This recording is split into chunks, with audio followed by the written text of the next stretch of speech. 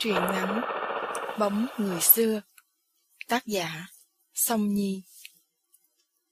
Vào năm Thùy đang học lớp 9, một buổi tan học, chiếc xe đạp bị cán đinh. Thùy đang dẫn xe giữa cái nắng chang chang thì anh xuất hiện. Anh tên Bình, vốn là bạn học của anh họ Thùy. Anh đề nghị được chở Thùy về nhà và kéo theo chiếc xe đạp. Cô quen biết anh từ đấy. Khi lớn lên, anh xuất hiện trong giấc mơ của cô như một điều tự nhiên. Anh hiền lành, cởi mở, đang theo học ngành sư phạm ở một thành phố nhỏ gần nhà. Anh muốn sau này về dạy tại quê hương và sống cùng ba mẹ, bởi người chị duy nhất của anh lấy chồng phương xa. Yêu anh, thì yêu luôn cả ước mơ của anh. Cô cũng muốn sau này là một cô giáo quê, có thể cùng nhau an phận với hạnh phúc đơn sơ ấy. Ai cũng bảo anh và cô sinh ra để dành cho nhau. Gia đình ủng hộ, vun vào, hẹn khi cô học xong thì sẽ cưới. Bạn bè thầm ghen tị vì con đường của cô sao mà trơn tru bằng phẳng đến thế. Năm lớp 12, trường tổ chức thi nữ sinh thanh lịch, giao lưu cùng một trường khác. Thầy cô chọn và ủng hộ Thùy dự thi, dù cô ngại ngùng, không tin lắm vào bản thân. Nhưng có lẽ cái nét mộc mạc của một cô thôn nữ khiến cô trở nên lạ khi đứng bên cạnh bao nhiêu cô gái khác. Vốn là một học sinh giỏi, nên phần thi ứng xử hôm đó, câu trả lời của cô đạt điểm cao nhất, giúp cô giành giải. Sau đó, mỗi khi đi học, đều có rất nhiều anh chàng theo chân trên phố làm quen, khiến cô phải cầu cứu bạn bè đi chung, vì cô không muốn phiền phức từ họ. Nhưng cũng từ đó, cô biết được mình không chỉ thông minh, học giỏi, mà còn là một người đẹp. Đậu đại học, thì lên Sài Gòn học tiếp. Ngày đi, cô không cho anh đưa ra bến xe.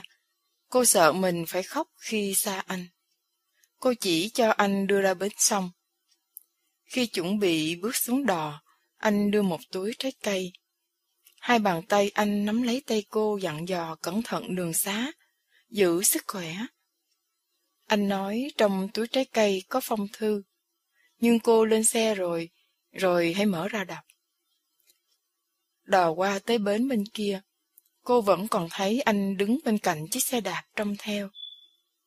Lên xe, cô mở phong thư ra. Trong đó là một số tiền và lá thư.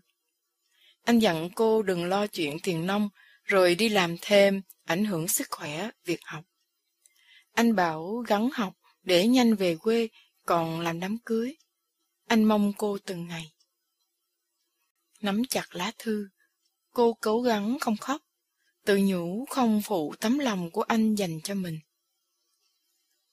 Tới Sài Gòn, sau khi ổn định việc học, cô mới thấu hiểu đô thị chẳng đơn giản. Mọi thứ đắt đỏ gấp mấy lần dưới quê, không như cô từng hình dung. Một năm sau, khi quen phần nào với nhịp sống, không muốn cha mẹ và cả anh lo lắng cho mình, cô quyết định làm gia sư kiếm thêm tiền. Với tính tình dễ mến, cô nhanh chóng được mẹ của học trò đang dạy yêu quý. Có lần, chị ấy nói cô xinh đẹp thế, đi làm gia sư chi cho phí. Nếu cô đồng ý, chị cho cô làm tiếp tân trong một nhà hàng ăn uống do chị quản lý.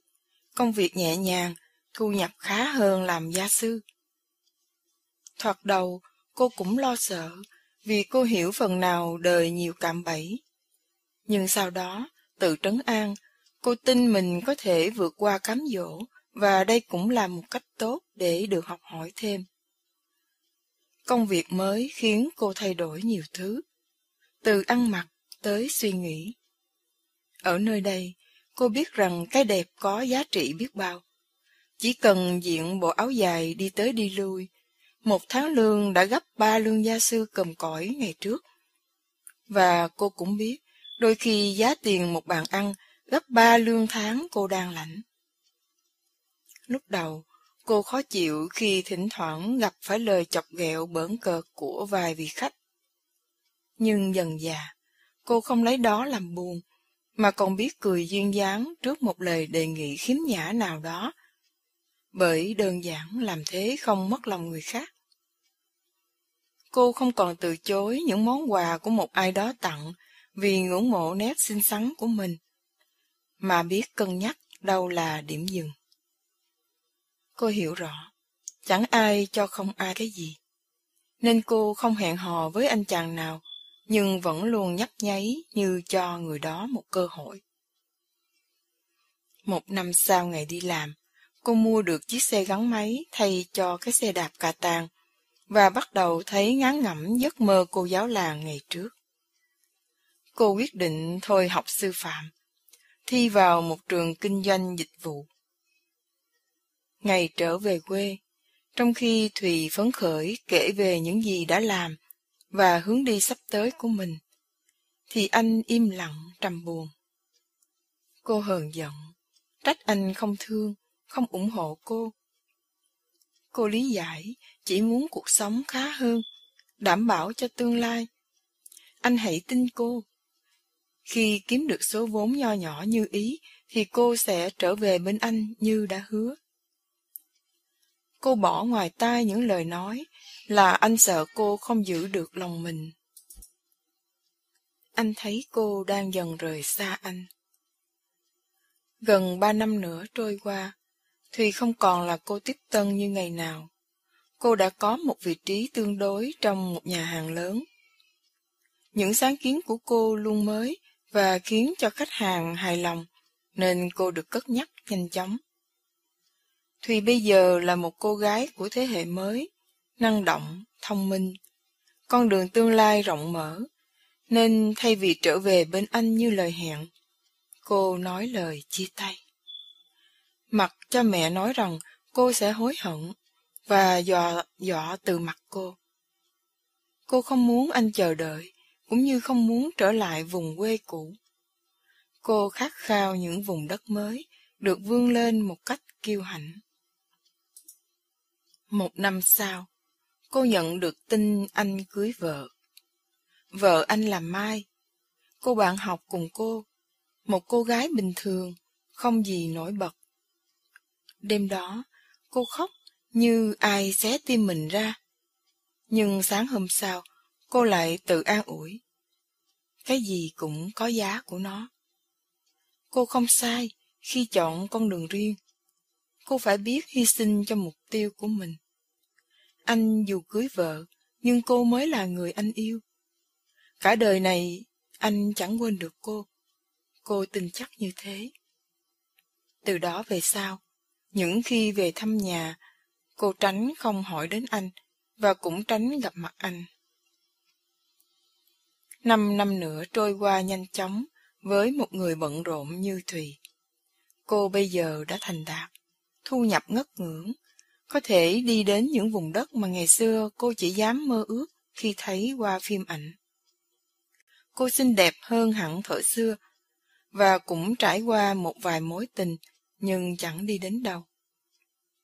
Nhiều người cho là cô kén chọn, nhưng chỉ có cô mới hiểu những mối tình đó thiếu điều gì đó mà cô không lý giải được.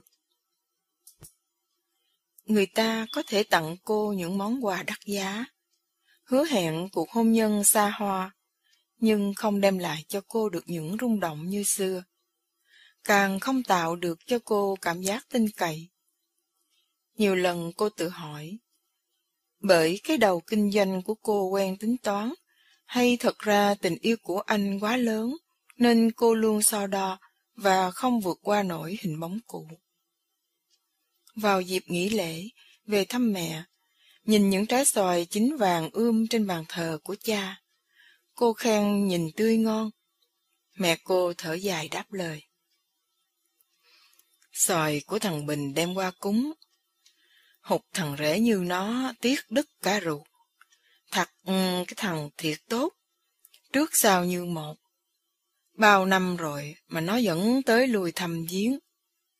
Cái hàng rào là do nó làm, chứ mẹ sức đầu làm nổi.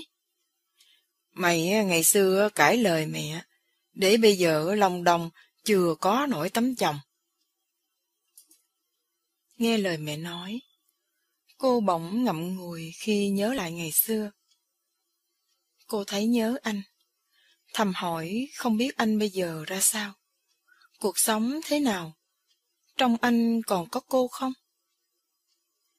Nghĩ là làm, sáng hôm sau Thùy quyết định đi thăm anh. Thời gian khiến tất cả thay đổi. Cô nửa lạ nửa quen trên đoạn đường cũ, nhưng cuối cùng cô cũng đến được nhà anh. Cô lặng nhìn cái cổng đầy hoa vàng anh, loài hoa cô yêu thích và ngày xưa anh trồng vì cô. Nhưng bây giờ, dưới cái cổng ấy có một bé trai giống anh như tạc, đang nhìn cô với ánh mắt tò mò. Cô đoán là con anh. Khi cô nheo mắt cười với nó, thì anh và Mai, vợ anh, xuất hiện ở khoảng sân. Mai mừng rỡ khi nhận ra cô, không ngớt xuýt xoa là bất ngờ quá.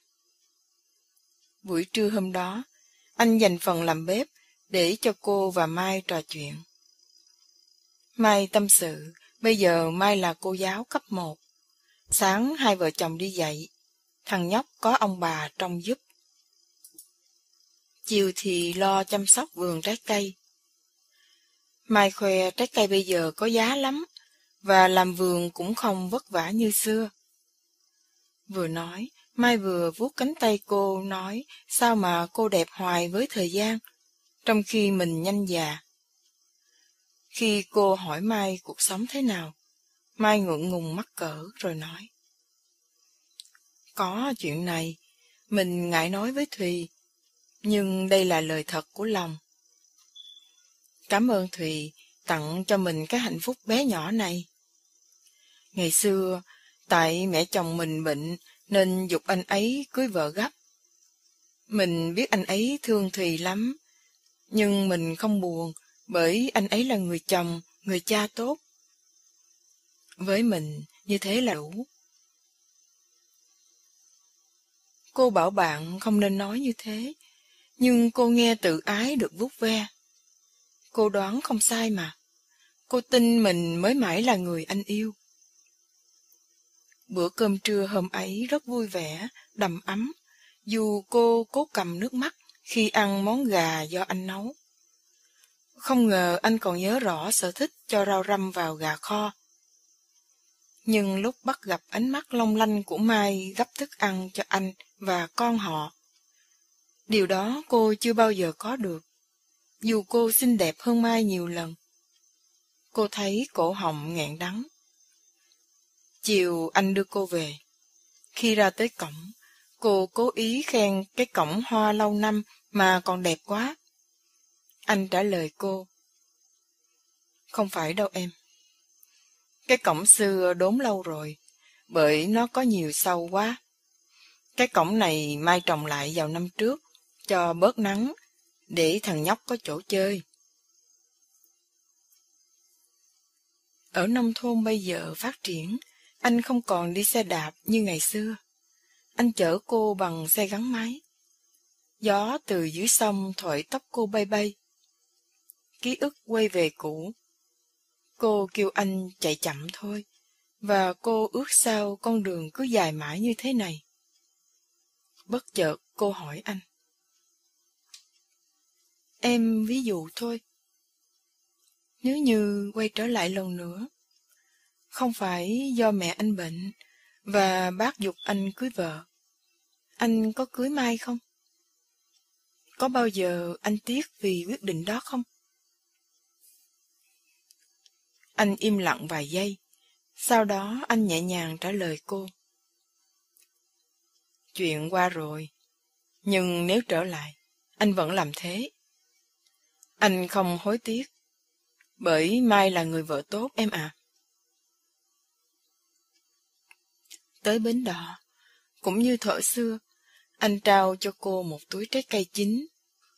Trước lúc tạm biệt, anh dặn cô giữ sức khỏe, cố gắng ăn uống. Anh dặn cô lần sau có qua chơi nhà thì gọi điện thoại cho anh hoặc Mai ra đón, chứ đi bộ xa thế thì tội cho cô. anh vẫn quan tâm, lo lắng cho cô như ngày nào. Cô xuống đò, và khi ngồi yên vị, cô thấy anh nổ máy xe, vẫy tay tạm biệt, và chạy trở lại con đường ở mé sông về nhà. Tự nhiên cô muốn cất tiếng gọi, kêu anh đừng về ngay. Cô muốn gọi anh thêm lần nữa, nhưng có cái gì đó chặn ngang cổ. Chưa bao giờ cô cảm thấy cần lắm cái bóng đứng chờ như bây giờ. Nước mắt tuôn lã chả trên khuôn mặt xinh đẹp của cô, khiến những người đi cùng đò hôm ấy ngạc nhiên. Đò chồng chành hướng ra giữa sông. Trên bến vắng lặng không một bóng người. Truyện ngắn Bóng người xưa đến đây đã kết thúc.